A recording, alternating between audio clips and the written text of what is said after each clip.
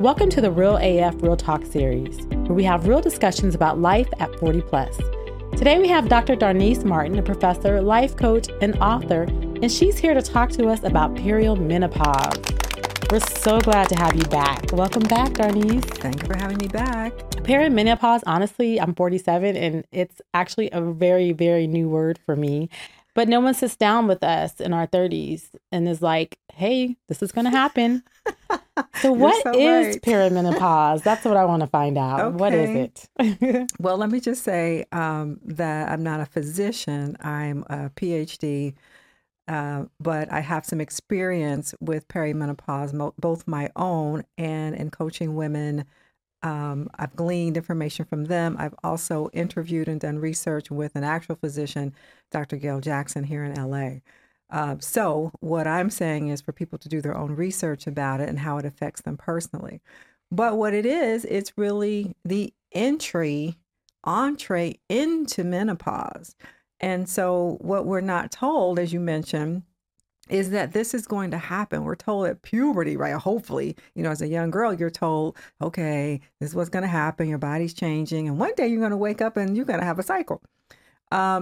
And even though it's shocking when it happens, you're still kind of prepared. But on the other end, like when you get to be about 39, 40, no one is telling you like, hey, there's going to come some changes to your body and things are going to start shutting down in terms of your reproductive cycle. So it's surprising, and we just start to think like, wow, what's happening to me? Why am I so tired? Why am I irritable? Why am I having headaches or whatever? And we think like maybe we're getting sick, like with the flu or something. And we don't, or we just feel, kind of cranky or, just not ourselves. Mm-hmm. And it's not until we start talking to each other that we really realize, oh, other women are going through this too. Right. And then you're like, oh, and then you might start missing a period or two. How early does that start? Well, typically? It can start. Some women start in their 30s. I mean, some women, first of all, are not what we call regular with their periods. Mm-hmm. And so it may take them 2 or 3 months to be like, oh, I got to go to the doctor because they're used to maybe missing a month anyway or being kind of off. But, if a woman misses like 2 periods, she's like, I better go see about this.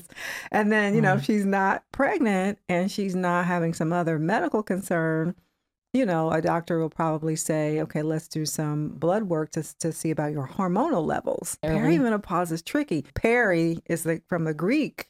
So we're used to the term menopause, but perimenopause is the lead up. So it means you're around or about, like getting close to. And that means it's a whole long process. Menopause is not just like, oh, you woke up one day, you don't have periods anymore, you're done, and that's it. No, things start happening slowly. Like I said, you might just feel like you're getting sick. And so, because it means, oh, I'm around menopause. So I guess when they think they're in menopause, I'm not sure, they talk about being like on fire or hot or something. Oh my gosh. What are some of the that was signs? For me, that was like, what on God's green earth is happening? I am on fire. And it's not the kind of hot, like a hot day where you can fan yourself and feel cooler. It's like from within, you are on fire, and you can't, even if you stand in front of a fan naked, you have to wait it out. The flashing, it's like a flash, right? And it's going over your body, and it could be 5 minutes. For some women, it could be up to 20 minutes, and then some women just start pouring sweat. You have to wait until it passes. Mm-hmm. You cannot stop it once it starts. What are some things that people can do, especially in that situation, to ease the symptoms? Or, I mean, is it just like ice? Is it just like, I don't know? No, if you're having the flash, if you're in the flash, like I said, you could be in the flash for like 5 minutes, 20 minutes or longer. Mm-hmm. There's nothing to do. You could, like, I've seen women go and like run their hands and wrists under cold water, put ice cubes on their wrists, run ice on their necks, like an ice cube. But honestly, you have to wait for that flush to stop because it's literally flushing inside of you. Think of it like a wave of something, and you can't stop that wave because your body is just doing that. Wow. So you can maybe mitigate it by, standing in front of the sink with cold water running over your wrist, but you really got to wait. And then when that flash is over, you're going to be freezing cold. I'll know when it happens. Oh, yes. You'll be extremely hot. Like, she's sitting here right now, a little cute scarf wrapped around her neck. And no, that scarf would come off and you'd be fanning yourself and you'd just be extremely hot all of a sudden. And it can be triggered by, like, for some people, and for me, for example, like if I had a glass of wine, that would trigger it and I would start having a flash. And so I would just know that, like, some foods, you would just get to know for yourself that food is going to make me have a flash. So everyone is different, like in terms of what could trigger it. Like, I think I read like stress can trigger it sometimes for some people. And then nothing. You can just be sitting around watching television and all of a sudden there it is. Or like I said, at a business meeting and all of a sudden there it is.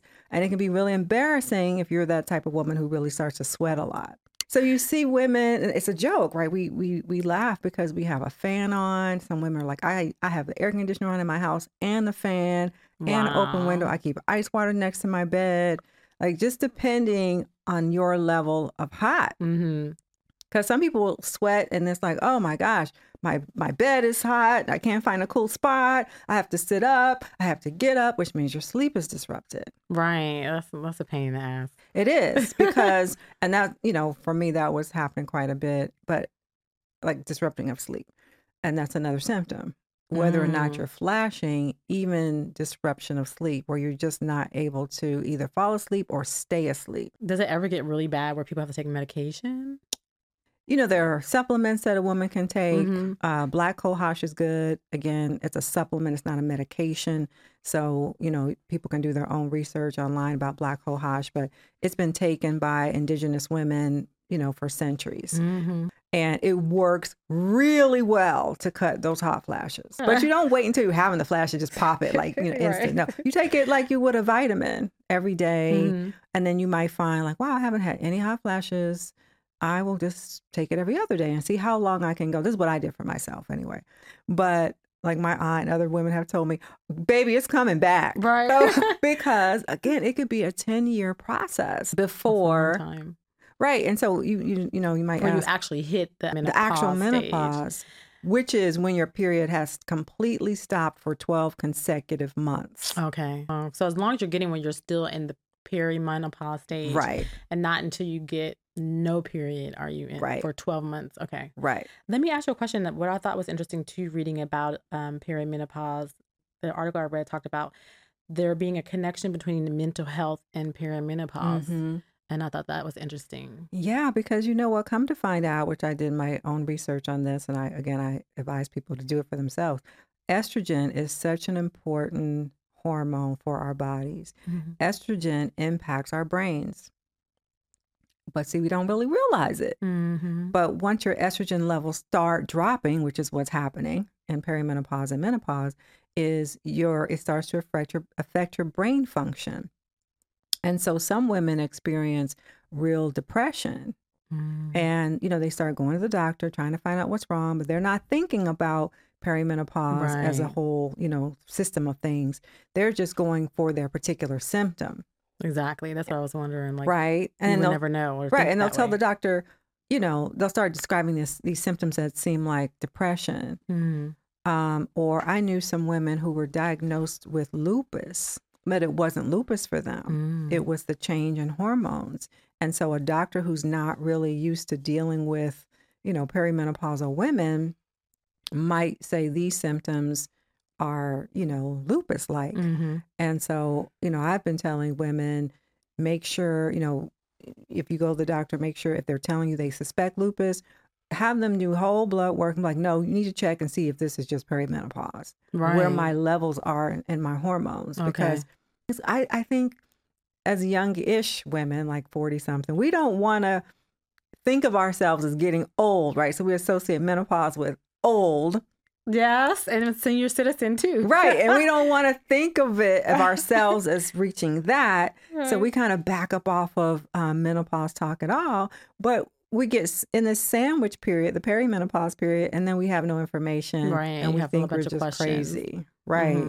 Do you think that when people are going through perimenopause that they need to seek a health professional, or it's just a natural thing? Well, her symptoms will dictate that, because for some women, they can be really mild and she'll be like, yeah, I took black cohosh and I'm good. Or,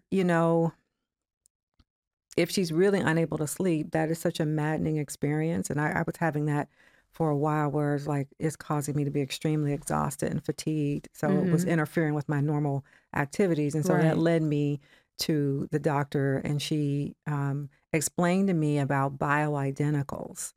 Bioidentical hormone replacement. And again, you need a physician to guide you through that, because what it means is they take your blood, they see what specific hormones where you're deficient. Okay. Yeah, then they create basically a supplement that they can give you to take that matches you exactly for what you need. You can get estrogen creams and stuff in the drugstore, and some women will do that, but you don't know if that's enough or too much estrogen for you. Right. Then, some women have been afraid of that because they're like, wasn't that dangerous to do hormonal replacement?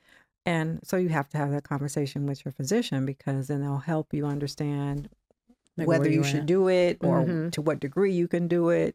So many women say, well, my sex drive is higher. But so I hear that all the time. So that could be a benefit, except that God's practical joke is, guess what happens to men? Exactly. Their sex drive can diminish. Oh my God. So for men over 50, definitely 55, right, then they might not actually be in standing order. And so that's why we have this thing where women were being called cougars, because they were going back and getting a younger man. Cougar alert. See?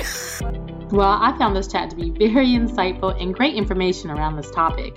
If you guys enjoyed this episode, subscribe for future episodes. Also, rate and review to let us know how we're doing. Thank you so much for coming back and gracing us with your presence, Darnice. Are you 40 plus and trying to understand you and your body even more through self-care? Well, you can find out more about Dr. Darnice and her coaching services on www.drdarnice.com. Stay tuned for the next Real AF Real Talk series, where we have real discussions about life at 40 plus.